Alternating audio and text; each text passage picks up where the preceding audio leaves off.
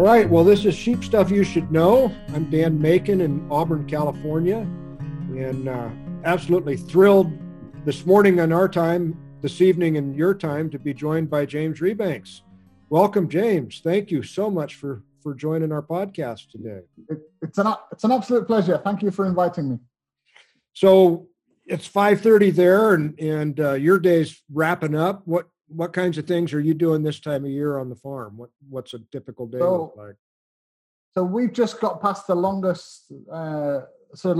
best bit of our summer. We sheared about 10 days ago, so got the wool off the sheep. We made the hay, all the way to hay in the last 10 days. And then we just, because we brought the sheep down from the mountain to shear them, we just took those back up a few days ago. Okay. And then the kids are on holiday, so I've just actually had 2 or 3 quieter days, but we haven't gone anywhere. We just did some slightly more fun stuff with the kids. So I've been doing my daily jobs and going around my sheep, making sure everything's okay, and then trying to take an hour or 2 out every afternoon just to do something. I've got a couple of young boys particularly, and they're not young for very long, so I've been trying to spend an hour or 2 in the afternoons taking them for a walk or maybe go swimming in the lake or something like that. And did I see on Twitter that you may have done a little camping trip with your youngest? Yeah, there wasn't a lot of sleeping took place. I went camping with the 9-year-old and the 3-year-old just down the fields where we live. And I had a really interesting night because it's a long time since I stayed up all night listening to the wildlife in this valley. Yeah. But the 3-year-old with me kept me up all night. So it was fun to hear the owls and the foxes and things like that. Yeah. I wouldn't want to do it every night, though. We did that with our girls when they were about that age, a couple of years, and it's absolutely amazing to see the world through their eyes again, isn't it? That's right. We it's fun, and I think it keeps you young, and it keeps you, like you say, it keeps you seeing things in a fresh way, like kids do. And I'm lucky; I've got 4 kids, and I try never to take that for granted. Yeah, I'm a slightly obsessive shepherd who looks after his sheep and loves his writing and things. So I'm probably not always as in my kids' life as maybe they'd want me to be, but I'm trying really hard to be. There's more to life than work, right? Yeah, although I think there's some similarities in that. In my experience, shepherding takes so much attention to do it well, and I think it's hard sometimes to balance that with what your family wants.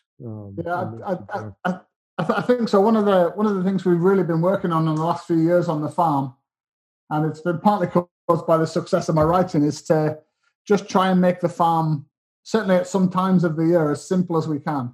Like, why are we making this too complicated? Why would we have multiple flocks when we might just have one flock? I think we can sometimes make life way more complicated than we need to as farmers, and we've been trying to really dial that back and just go back to first principles and think, what do we actually really need to do in this month? How do we look after things properly but have time to do the things we need to do? I think for a couple of generations, at least in my family, we've been a little bit obsessed with doing things because we always did them. And that's lovely. That roots you in a lovely tradition of work, and it gives you a great sense of meaning. But the world's changing, and I think we have to be sensible about the way we go about things. So tell me a little more about your farm. Most of our listeners are producers here in North America. What kind of breeds do you have? What kind of grazing land? Kind of just walk us through that. So what in the UK they would call a fell farm. A fell's basically a mountain or moorland. And we have, it's quite a strange beast. It's a sort of type of English farm that comes out of the ancient past. So we have commoners' grazing rights to take sheep to a mountain alongside a bunch of other flocks. So right now, most of my sheep are up on the mountain, and they're largely unsupervised because we don't have large carnivores in the UK, because we killed them a long time ago and they can't get back across the English Channel.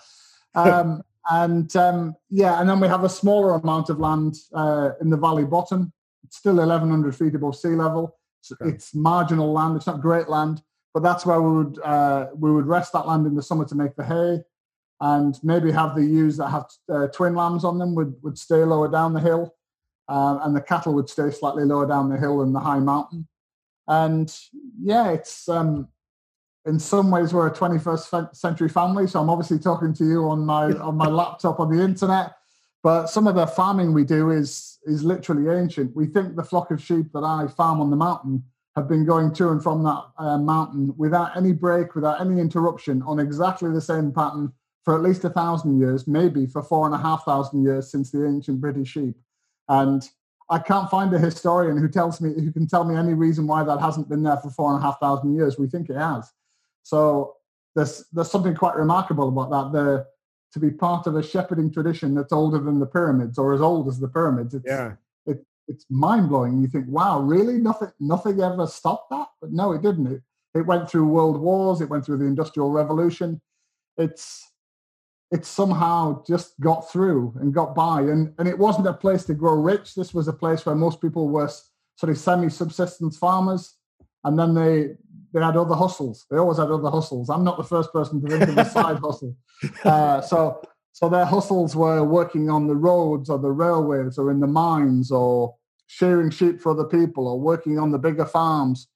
There was always a thing you would do. And quite often the women were left through the summer on the farm to do the farm work. So there's a long, long tradition here of having these really tough, really smart farm women, shepherdesses, who, and quite often the men, and it still goes on to this day. So on the farms in this valley that I'm looking around at as I speak to you, there's still some amazing shepherdesses here. And sometimes the husband will go and drive trucks or something, or do something else to earn money to make it work. And I think that's pretty much how it worked. There's probably a brief period that my grandfather experienced where you could get away with just being a farmer. So my earliest memories are of thinking, oh, we can just be farmers. That's what we do. We don't have to hustle anything else. And then in the 1980s and 90s, we've gone back as sort of commodity prices have made that tougher. We're slowly morphing back into people that are sort of part-time farmers or small farmers. And then you've got to have a side hustle. And that's what everybody I know does here. So on my farm, we have 300 ewes and all their followers. So there's about 650, 700 sheep at the moment. Yeah. I've got friends that have 2,000 or 3,000 sheep, but that isn't enough to make a full living either. So they still do work off the farm. And these farms are so fixed and so traditional and so clung on to by these families because they're the absolute essence of who these people are, that it makes it really difficult to grow. So my neighbors have been there forever as well. We've been in this area for way over 600 years. If I want to grow my farm, I have to go to get more land. I have to go outside of this valley. I have to go somewhere else into a different place to try and do that. And that brings its own challenges, obviously. Absolutely.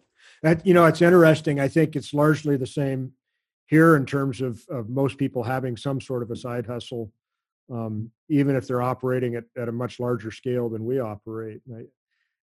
I suppose that's I have to say, I'm really influenced by a number of people that are on YouTube, actually. There's a guy called Richard Perkins in Sweden who's all about making small farms pay, called Ridgedale Permaculture. And I love the way that guy thinks. Like maybe we've all been going about it wrong. Maybe there's a different way to stack our businesses up where you could make a full living on a small farm. And maybe it means we have to grow some slightly different things, or we have to add more value to our produce, or build communities of people that believe in what we do and are prepared to pay a little bit more for it. And I'm also heavily under the influence of an American called Greg Judy, who I'm sure some of you will have heard of.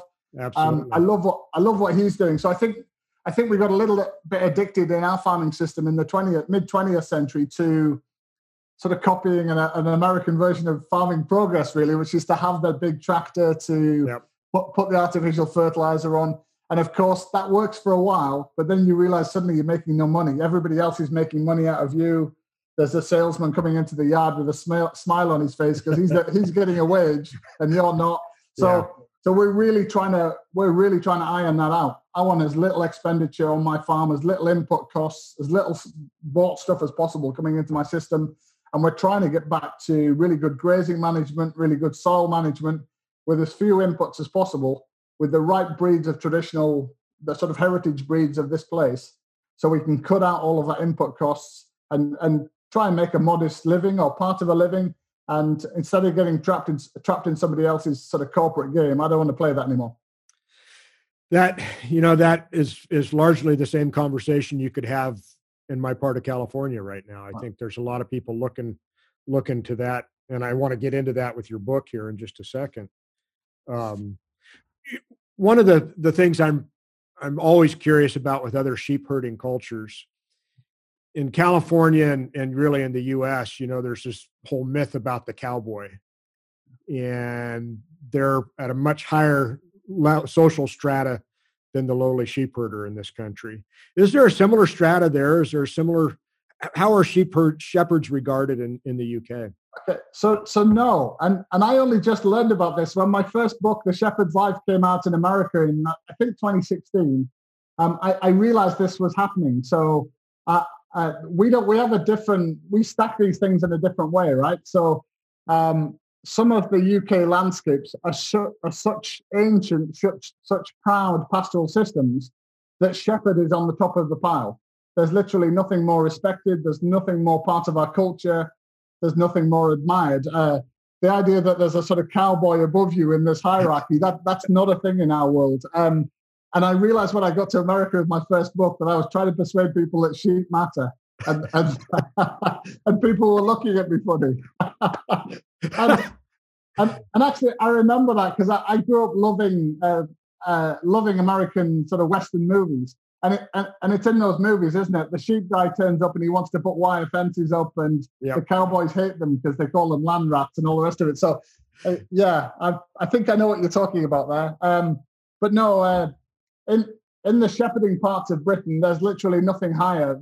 There's nothing more culturally respected than to be a shepherd of a great flock of sheep. And it's literally, you stick your chest out, and there's cultural events here, the shepherds' meets and the shows. And the wall of your house, if you go into the old farmhouses, there's these pictures from the 1960s or the 1930s or the 1890s of these great sheep.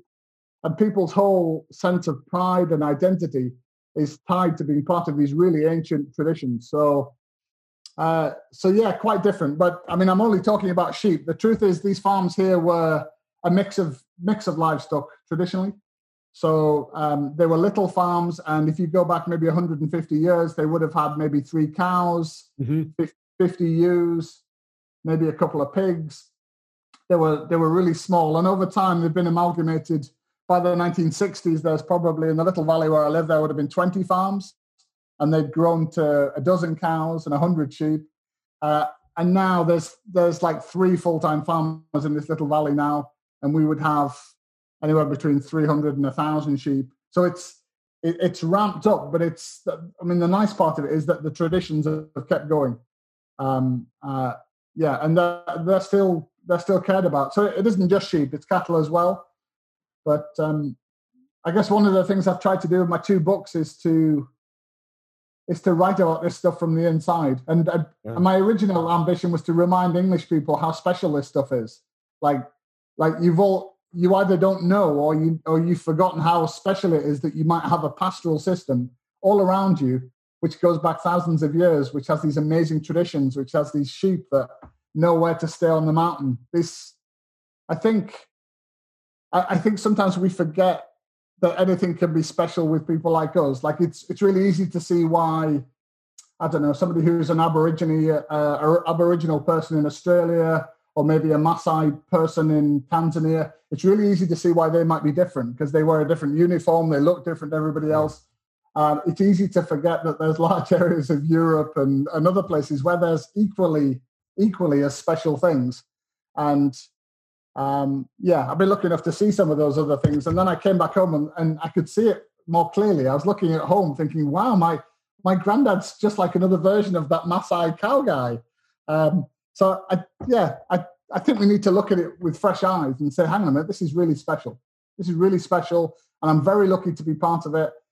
And if we're going to let this stuff disappear, then okay, if we thought that through clearly, that's okay, that's a choice.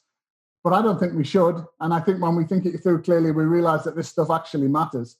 This is how people lived here for a very long time, and this is still going to matter in the future, where we need really good local sustainable food systems. And I would argue it matters even more in the future than it does today with with the pandemic and with all of the other things that we're dealing with globally. Having that local food source is just critical. And I think you're right. And I think there was maybe in the 1980s and 90s, we got a sort of culture war type situation here where the farmers were defending everything they did as if it had never changed. Right. And the environmentalists are saying it's all absolutely terrible. And I think both positions are problematic. So it wasn't all completely terrible. There's still quite a lot of good left in our system. And it wasn't all on the farming side exactly what it had been 100 years earlier. I think we as farmers need to be big enough to say, actually, we changed quite a lot. We started using machinery we'd never used before that. We used chemicals we never used before that. We're grazing more intensely across more of the landscape than we used to. We're suppressing vegetation and starting to damage ecosystems. So I think on both sides, there has to be more of a narrative, more of a dialogue.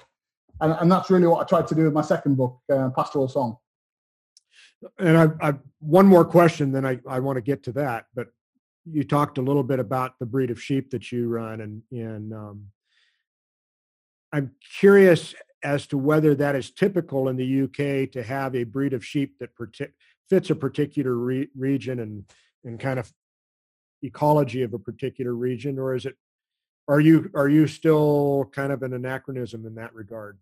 Okay, that's a good question. So if you go back 150 years and you know what you're looking for, you can drop somebody anywhere in Britain and they look in the field at the breed of cow or the breed of sheep and they can tell you where they're at. It's that they look at the cow and they go, it's a Hereford cow. I'm in the Herefordshire part of England. It's a Suffolk sheep. I'm in the Suffolk part of England. So we have this really sort of crazy ancient farming landscape where literally they're specialized in every place into a special breed. And in the 19th century, of course, those breeds go all around the world. So you end up with Aberdeen Angus's and Rylands and all the rest of it. So what we have now is a bit of the old and a bit of the new. So if you go into the most modern intensive farms, particularly in the lowlands, they probably don't have the heritage breed of their area anymore. They probably have an improved, modern, often continental breed. Why continental? Because they're from a kind of climate, and if you bring them to England and then you feed them lots of corn, you can make them work. But if you go to the edges or the margins of England in any particular area, you find that those heritage breeds or traditional breeds are the only thing that can hack it in that environment. So the reason I'm just looking out, as I told you, I'm looking out at the mountains, the fells behind my farm, and literally the only sheep in the world that I know about that can live on those mountains year round is the breed that we keep, the Herdwick, which have been there for a long time. And it's not because they're the coldest mountains in the world. They're actually damp, wet mountains for 6-7 months of the year. And it's the damp, coolish, sort of 0 degrees temperature. That seems to kill most breeds of sheep pretty effectively. Yeah. And these sheep, through natural selection and selected breeding, can basically stand being cold and wet for about 6 months of the year without any respite. And trust me, I've tried other breeds; it doesn't work. So, so sort of 3 or 4 miles down the valley where there's kind of land, or maybe there's some buildings you can put them in. You can keep other breeds, but 3 miles that way, when you get into the mountains, nothing else works. We have to do what we always had to do. How much of the year are the sheep on the mountain, on the fell? So traditionally, they were on the mountain the whole time. Now it's more complicated because the government ecologists are trying to limit the impact on common land for ecological reasons, and many of them are now coming off in November and don't go back till April in the spring. Okay. So that applies to my flock of sheep. I happen to think that isn't particularly well thought through. I think there's better ways with fencing and other things to create a patchwork landscape up there. But that's what we're living with. But when my sheep come off the mountain, they're literally just coming onto some slightly less severe land just beneath it. So they're still pretty tough. And do they lamb down lower? Are you lambing in that lower? Yeah, country? So we lamb them lower. So the lowest ground I've got is 1,000 feet above sea level, and we would have snow. Not all of the time, but we can have snow well into April. So we try not to lamb until the middle of April. And you've literally, this is a valley and a landscape that doesn't grow much grass between start of October and the end of April. So the whole thing's timed for the lamb, and always was, for the lamb to hit the ground about mid-April, not get caught by the snow. About 3 weeks later, go back onto the mountain with its mother. Cost you nothing because it's grazing this common land up on the hills. Right. And come back down she's supposed to come back down with a big, strong lamb, preferably at least one, maybe two, so that you keep your replacement females, but you go down to your core flock to get through the next tough winter, and you sell the surplus. And Britain had this crazy hierarchical sheep system where all of the crop growing arable land in the south of England, in the lowland, all relied upon a sheep nursery, which was the uplands of Wales, the uplands of Scotland, and the uplands of England. And those farmers would, instead of breeding their own replacements on the best land, they would come and buy our females from the mountains to put into their arable systems to repair their soil and to do the crop rotation with the grazing. So we have this thing called the harvest of the hills, the harvest of the fells. Yeah. And it still takes place. It's way smaller than it used to be. It's smaller than it probably needs to be to repair the arable soils. Yeah. But we still have that. So we would, with half of our flock on the mountain, we would breed a purebred mountain sheep to breed our own replacements. And then the other half of the flock, we would breed crossbred daughters of those mountain sheep to sell to the guys in the lowland to take into their system. Okay. And we think that system is many, many centuries, if not thousands of years old as well. It's remarkable. That's amazing. That type of thing. Maybe we haven't been doing it long enough in this country to have developed that type of system, but that's remarkable. I suppose I'm always fascinated by American agriculture, but if there was a future in which you didn't have fossil fuel artificial fertilizers or weed killers for places like Indiana and Iowa, it would be like those places suddenly creating a vast market in the poorer bits of America for some kind of crossbred sheep to come into their system. And it's not impossible to imagine that could happen in that future, but at the moment it doesn't look like it, right? Because it never was that. Exactly. But it isn't impossible to imagine that. It gets more possible every day, it seems like. Yeah. So I want to talk a little bit about your first book and then jump into Pastoral Song. But I think I probably read A Shepherd's Life in about 2 sittings. It's an amazing book. And it's interesting to hear you talk about coming to this country to talk about it a little bit. What was it like to share that book with your family and with your community? So that's a really good question. My dad was dying of cancer when I was finishing writing that book. I actually changed the way I wrote the book as a result of that. I realized there's a chance my dad's going to read this book in the last few weeks before he dies. And that came to be more important to me than anything else about the book, really. It became more like a letter to my dad. So my dad wasn't a particularly bookish or literary person. So I didn't want anything in there that made him feel alienated or like I was a smart ass or anything. I just wanted to tell our story as honestly and as simply as I could. And I didn't want to sugarcoat it because he wasn't always the greatest of dads in every possible way. He was a sort of rough farm dad. But I'd come to love and respect him very much. He was just a hardworking guy that, did his work, helped his neighbors, paid his taxes, did his best for his community, and loved what he did, loved the traditions that we're part of. So the book became a letter to my dad, really. And I was super nervous about this. So imagine the last thing you might ever do with your dad is upset him because he doesn't like the way you wrote about him. And anyway, about a couple of months before he died, I gave him a proof of the book. And I said, look, I've written this. And he said, what took you so long? I thought you'd have written a book a long time ago. And I was like, you old goat. And I left it with him. And I've never been as nervous about anything in my life because I thought if I've got this wrong or I hurt him or anything, that's going to be hard to come back to in the situation. And I went to see him and I dedicated the book to him. I said I loved and respected him at the start of the book. And when I went back to see him, I said, what did you think? And he said, the dedication's a bit soppy, which is what you'd expect from a northern farming dad. And then I went in the kitchen to talk to my mum and I said, what did he like, what did he think? And she said he cried all the way through it. And I said, what, cried good or cried bad? She said, I think he cried good. And then I got my sister to go and talk to him, and I said, like, to my sister, can you see what he thinks about it? And she said, Dad, what do you think about his book? And my dad said, I didn't expect to be the fucking hero of it.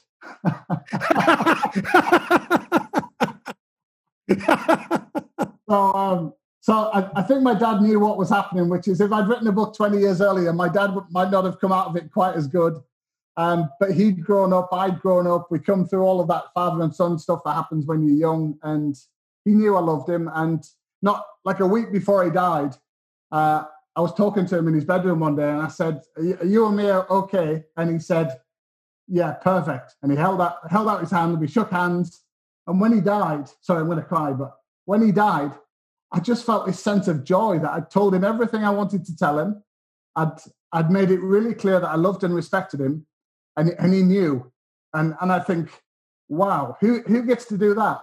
Most of us never get the chance to do that with our parents, do we? To properly tell them why we love them and what we love about them, and to get all of the baggage, all the negative stuff, and just to look each other in the eyes, shake hands, and say, we're all right, aren't we? And I would say to anybody listening to this, okay, I'm making myself cry here, and I think you're welling up, but anybody listening to this, none of us are going to live forever, right? Like, we're not all going to write best-selling books about our dads. I know that's not typical, but if you have people around you, go and give them a cuddle and tell them that you love them or you respect their work or whatever. These things should be said, I think. That's the thing I've learned from that whole experience. Don't bottle it up. Don't have lots of regrets that you wish you told your dad or your mum why you loved them. Do it, because I think it's a healthy thing. It's a good thing. Should we stop crying now? We'll try. What a gift. Wow.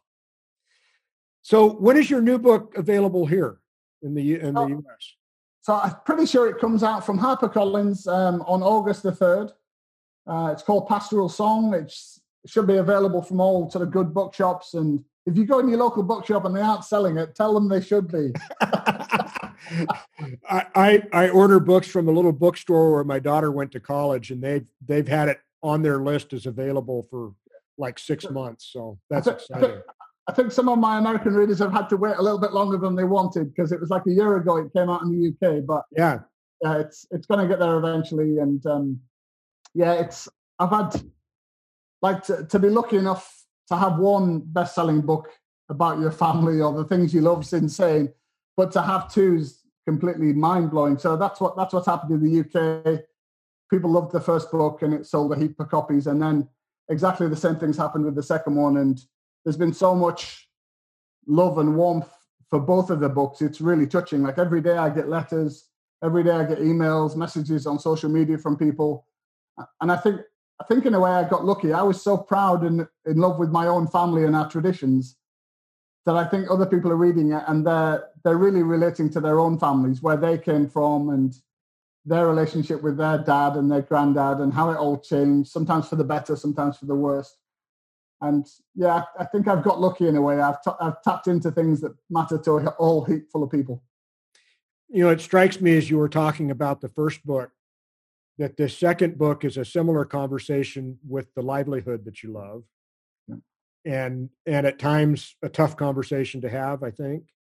So the genesis of the first book was I was like in the book I say I was a proud little Spartan. I was prepared to fight anybody to defend my people. and that's the way I grew up. I was like, who the hell are these environmentalists saying that we're trash? And who are these people saying we're damaging things? Like, screw you, I'm going to tell you why this is beautiful and why we're proud and what we do and how old it is and how it works. And that was really where the first book came from. I by the time I actually wrote it and it was published, I'd grown up somewhat and I could take the edges off that. But yeah, you're right. The new book has come from a different place. It's come from the grown-up me saying, okay, let's talk about this properly, like friends. Let's talk about the truth of this. What really happened to the environment here? And what did we do in that? And are there some things that are not good? Are there some things that my people did and everybody else around the world did as farmers that have done damage? And if we have, let's talk about that honestly. Let's look at that thing and work out what it was and where it came from.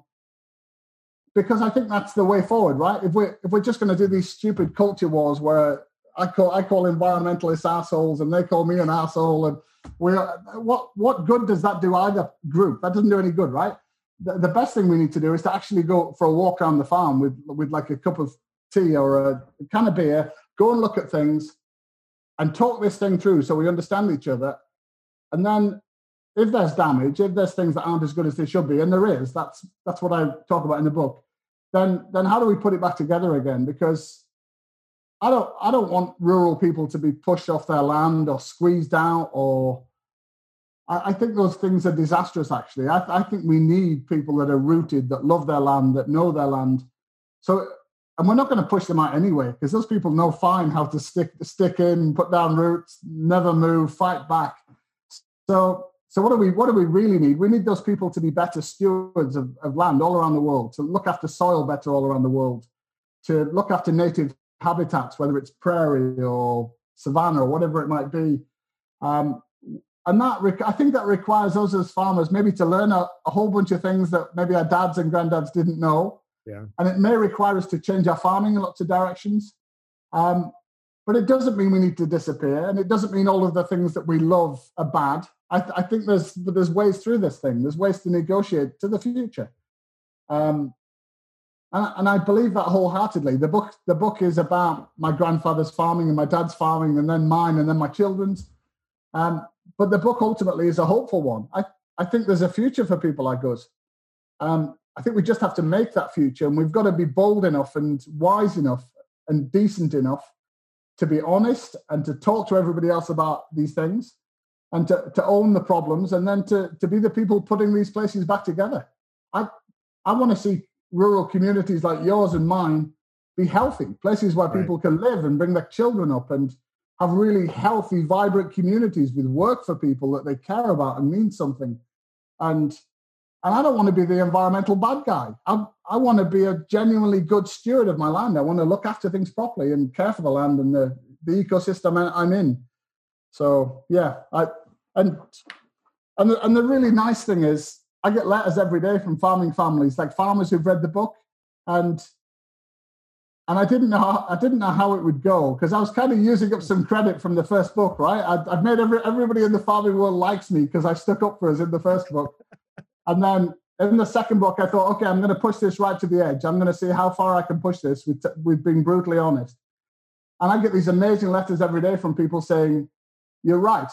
We did do these things. We have done harm, haven't we? We have gone down roads that are not the way we should have gone. And we need to change it. And I love that. There's like grandparents buying their kids the book, or the kids are buying the dad the book, saying, Dad, we've got to have a conversation on the farmhouse table about this, because our soil's screwed, or why are we keeping these animals that can't give birth naturally, that need to be fed lots of grain, or why have we got £2 million worth of debt producing milk for a loss? Like, what the hell's going on? What is this thing we put ourselves into? So I hope it comes through. I still love farming. I love farming people. I want us to meet our challenges, and I want us to be there. But I think to do that properly, we've got to be really grown up about it and big. One of the questions that really struck me in reading the second book, and I asked this as both a shepherd and a scientist, where does science fit in kind of this more traditional approach to farming in your perspective? That's a good question. I'm obviously just a farm boy that writes books about the things he loves now, but the biggest, most useful thing science has done for me is to give me proper answers about what was this place in the past. Like, I've got amazing ecologist friends now, and I'll say to them, okay, tell me what this would be if I wasn't here. Mm-hmm. Like, what was it long before I was here? Because I think that matters, right? That's what the birds, the insects, everything lived in. So science tells me what that was. And here it was a patchwork of woodland and thorny scrub. I think you would call it savanna, sort of heavily wooded, but sort of savanna. And then there was these sort of, there is no longer any beavers here, but there were beaver sort of wetland meadows full of flowers. and there were meadow clearings. And of course, the herbivores are playing a vital role in that. They're pushing back the woodland, they're grazing the clearings, they're doing all the stuff with dung, etc. But so science gives me answers about what it was, and then science and farmers who are doing this stuff give me answers about how I can start to do some of that again. How can I manage a field like a woodland clearing or a beaver meadow? How might I recreate wetland in the worst bits of my farm? What kind of woodland is healthy woodland, and what kind of woodland is just old dead trees? Right. So I still don't go to scientific conferences or read that many scientific papers, but secondhand through my ecologist friends, I'm getting a whole heap of science. There's clever, and particularly on soil. Like how do I manage grazing to maximize photosynthesis, to grow the most biomass, to put the most carbon into my soil? That stuff, like God bless my dad and my granddad and everybody in my family for generations, but they didn't know a damn thing about that, and neither did I until about 10 years ago. Yeah. And I think what's happening is that the soil scientists are revolutionizing how we think about our role as farmers. And it's mind-blowing. Like, it was probably only about 6 years ago that my friend Caroline, who's a sort of ecological consultant, explained to me how grass effectively works, right? There's like this simple moment where in about a minute, she tells me how grass most effectively photosynthesizes because you let it have more leaves because it pumps root exudates down. And I listened to this thing for a couple of minutes and I feel like I'm about 6 years old. Like, how do I not know that? How could people be farmers for 600 plus years and not know something so simple? So some of this is coming out of the past. I know that my grandfather knew some pretty clever management tricks. He didn't know why they worked, but he knew some of the tricks about how to manage this landscape. So I think maybe 60, 70% of it is what we did before fossil fuels and before the post-war period. Yeah. And I think maybe 30, 40% of it is coming from science. It's saying, hang on a minute, boys and girls, you don't actually know what you're doing here. You need to listen to me.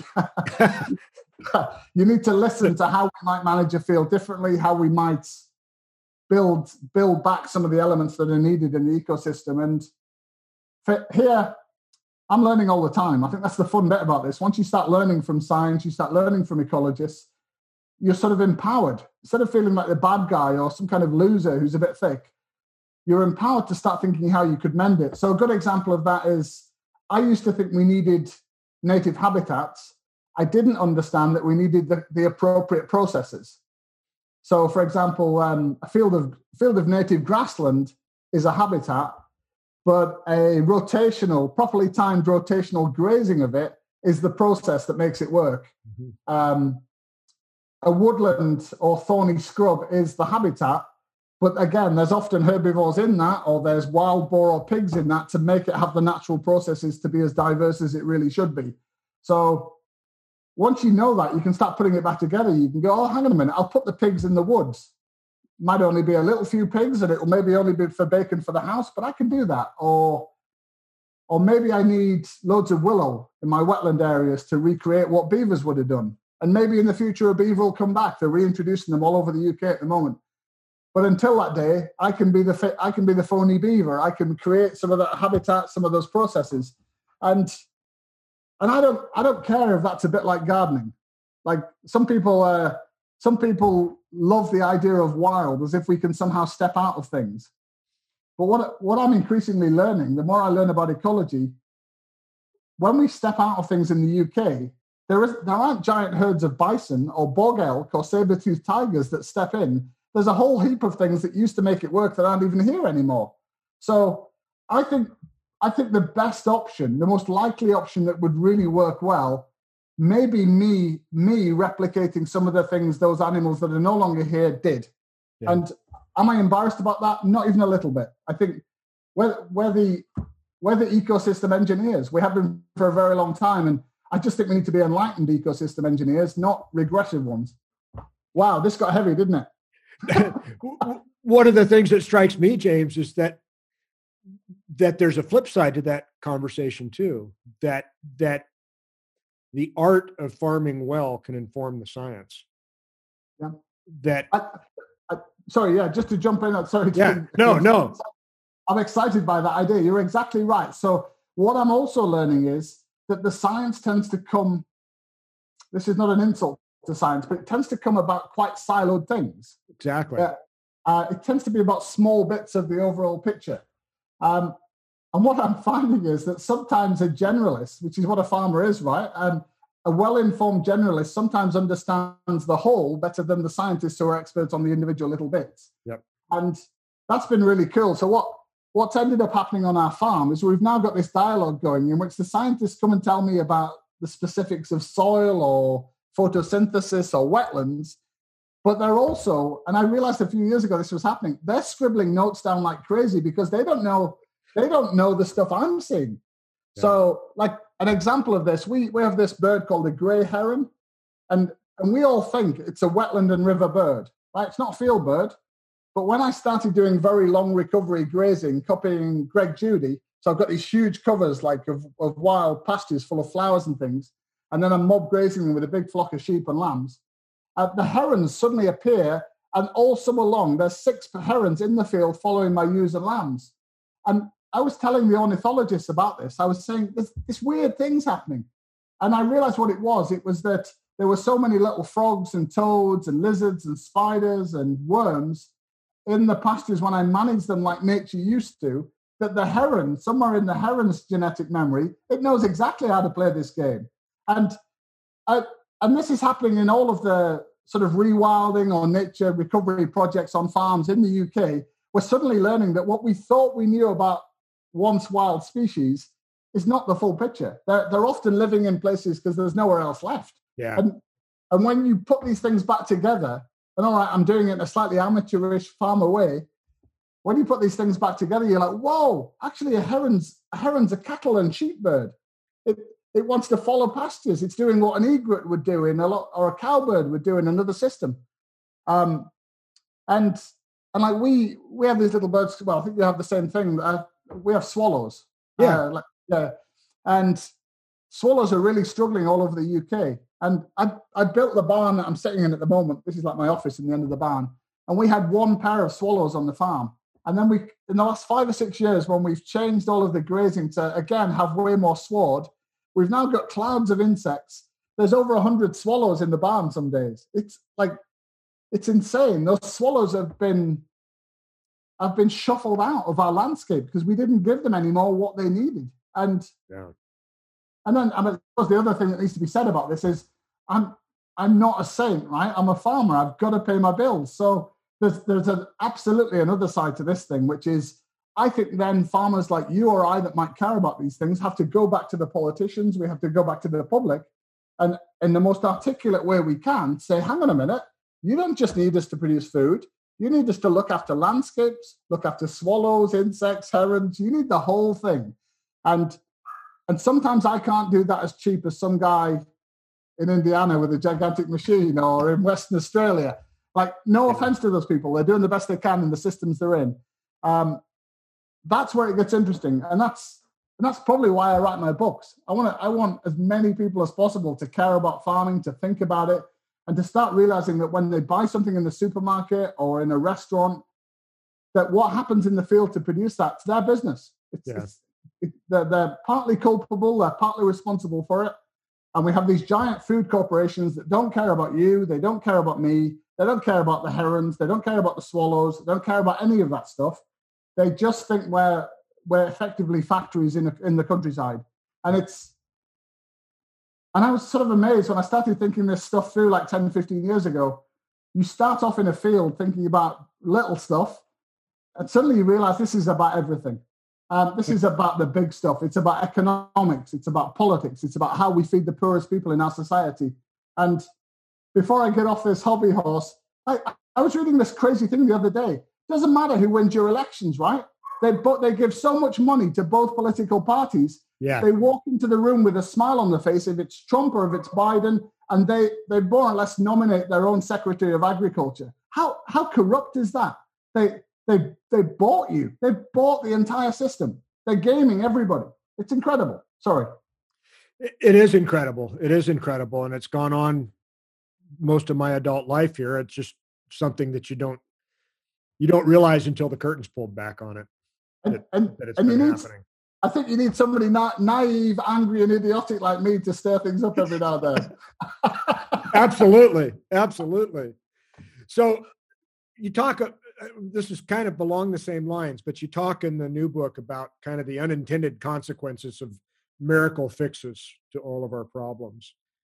And one of the interesting discussions here, I don't know if it's happening there, has been this whole discussion of climate change and livestock production and efficiency in livestock production. And there's a school of thought here that says that, gosh, the faster we can finish meat animals, the more efficient we are in finishing animals for meat, the better. And there's this other school of thought, of which I'm a proponent, that there's this complex relationship. Ruminant animals can convert stuff that grows on its own, if we take care of it, into fiber and muscle and milk. And maybe there's a different measure of efficiency we need to be thinking about when it comes to these questions. But I'm curious as to your perspective on that whole either or approach. So in my 20s, I was obsessed with economics. And I thought, I was reading people like Milton Friedman or Friedrich Hayek, and I was like, okay, these guys know how it works. It's brutal, but this is how it works. It's supply and demand. It's what people want. Just give them what they want, adapt, move on. And don't get me wrong, I was a smart kid. I knew I could hustle. I knew I'd be fine in that world.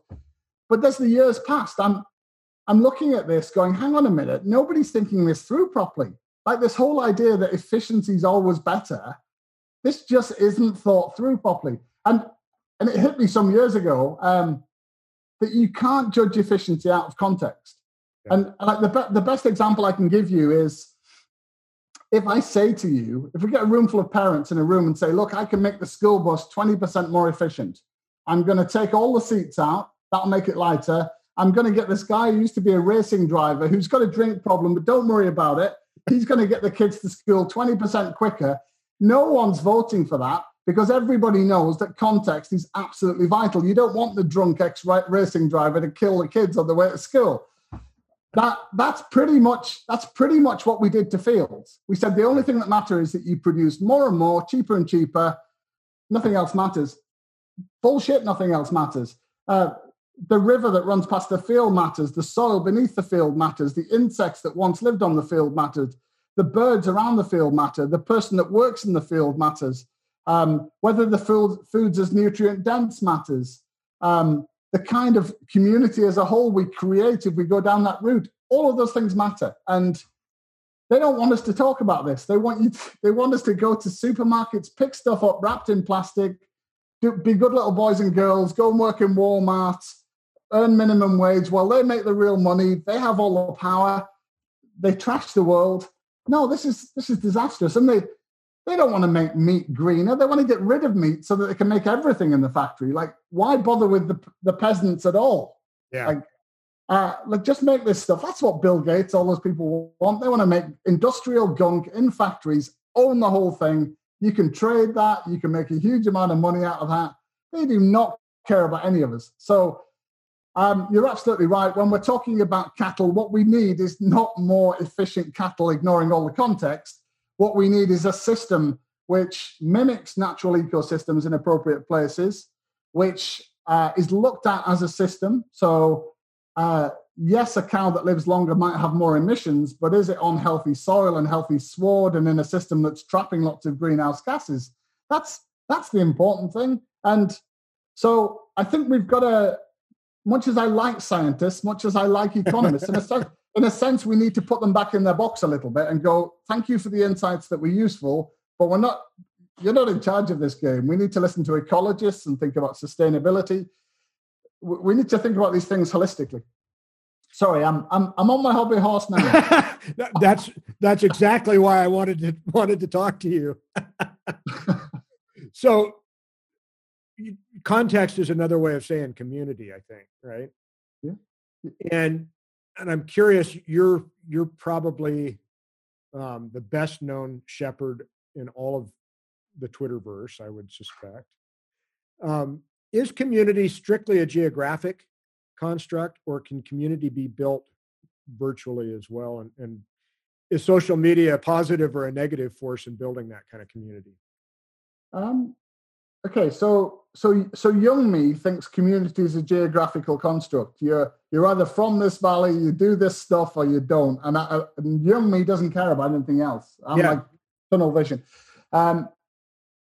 Old me realizes that's wrong, right? Old me realizes that we're dead. We're all dead. Everybody that cares about the good stuff is dead in the water, totally beat, unless you can affect public opinion, unless you can persuade enormous amounts of people who vote and eat and shop to care about the things that matter. And I was brought up in a family where communicating with the wider world was something that we were deeply suspicious of. You got your work done, you kept people out, you worried about them coming into your farm, your life, anything like that. And I now realize I now think that's completely wrong, which is why I did stick my neck out and go into things like social media. I think there's different layers to community. So yes, in one sense, I still belong to the community of this valley and we do specific things and we have a sense of belonging. But I also belong to a community where you and I can talk on here and I can talk to like 150,000 people on social media or millions of people sometimes if something goes viral.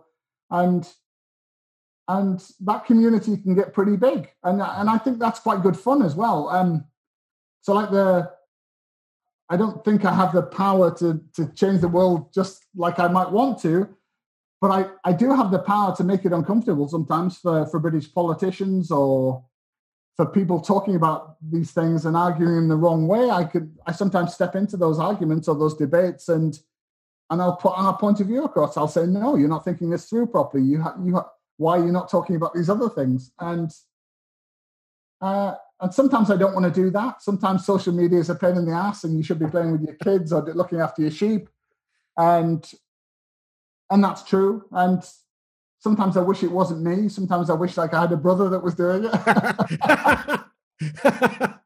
And I'm not sure I want to do it forever. But right now I'm in fighting mood. Like if the politicians in my country want to screw everything that I care about, well, I'm gonna do everything I can to either nicely persuade them and educate them and hold their hands while they think about it better, or if they're determined to fight people like me, I'm going to give them a bloody nose today, tomorrow, every day. And I don't care. I'm still a proud little Spartan, but I'm willing to fight for I'm willing to fight for the bigger stuff, and I know you are as well. That's presumably why you do this podcast and why you care about the things you care about. Absolutely. My last question for you is, and you can tell me to go to hell with this question, but how in the world do you find time to write on top of all the other things you do? With great difficulty. So some people think I'm like Merlin the Wizard. I can magically do things everybody else can't do, but that's not true. So when I am writing, I'm getting away with it because I've got an amazing wife called Helen who's propping me up, or I've got neighbors and friends who are helping me more than they normally would, so that I can be the guy at the computer writing 1,000 words or whatever it might be. I tend to flip in and out of my writing life. So I can go months and months where I'm just a farmer and I'm working my ass off doing normal things. And this is starting right now because I'm writing my next book at the moment. Then there comes a point where I have to make the farm as simple as possible, get a little bit of help, rely on the people around me, my kids and my wife, and know that I'm going to have to, whatever's happening, I'm going to have to be the guy that locks myself in an office for 5 hours or whatever to get the next bit done and the next bit. When I wrote my first book, I wrote a lot of it through the night after I'd finished work and after my kids had gone to bed. I'm finding as I get older, I can't do that the same way. So yeah, it's forcing me to make tough choices. And like I said right at the start of this conversation, I may have to keep making the farm a little bit simpler. This still pains me. I may have to make the farming a little bit smaller because that isn't what farm boys are meant to do. Yeah. And again, you've got to make choices. So the truth is, I love the life I'm from. That should be really obvious, the way I talk and the way I write. But I also love the writing. I've always loved that. I think it's an absolute privilege to be able to write something and put it on a page and somebody put it in a book and other people read it. I love it when I read great books from like 100 years ago. You read like Tolstoy or something and you think, wow, Tolstoy never dies, right? He's on the page. You and I can read him. That's a kind of awesome thing.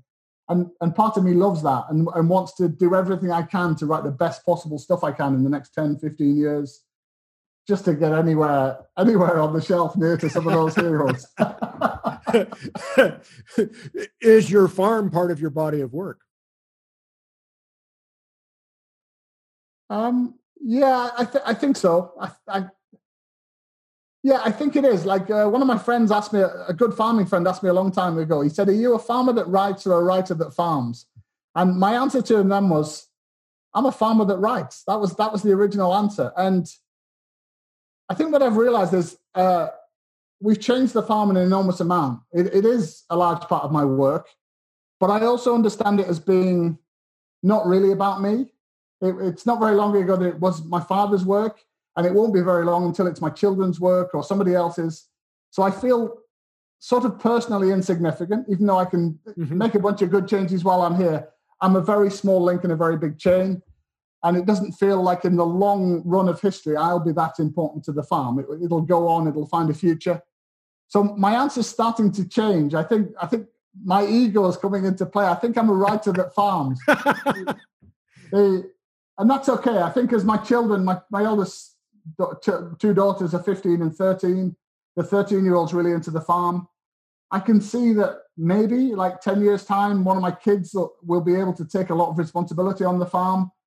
And I think maybe the way that I get out of the way and let them have a future here and let them have the reins is that maybe I say, do you know what? I did as well as I could. Now it's your turn. And I'll go and do my other hustle, which I happen to love, which is writing. So I think in time I may be less of a farmer and more of a writer, but we'll see. Well, I'm anxious for the third book, and James, I really appreciate you taking time today. This has just been outstanding. Oh, thank you. It's a pleasure to talk to somebody like-minded, and some of my best wishes to all the farming people in America that's listening. I was in some ways I've been quite critical about American farming in the book, but I also said in the afterword to the book, I've met nothing but lovely people every time I've come to America, good, hardworking people. And I've also tried to be fair about why they got into that place, like in the same way that my dad and my granddad did. So it isn't a slight on them. I respect those people. And I actually have a lot of faith in their ability on your side of the water to make things better and change things. I think they will. There's so many good people. There's so much good thinking happening. We can do it. We can absolutely do this. Well, and Pastoral Song is a start of that conversation. So thank you for writing book number 2. So it's outstanding, and I hope it does as well in this country as it did in England. It's just, thank you. Thank you for your help and your support. Take care. Thanks, James. Bye-bye. Bye. And this is Sheep Stuff You Should Know with Dan Macon up in Auburn, and we'll talk to you next time.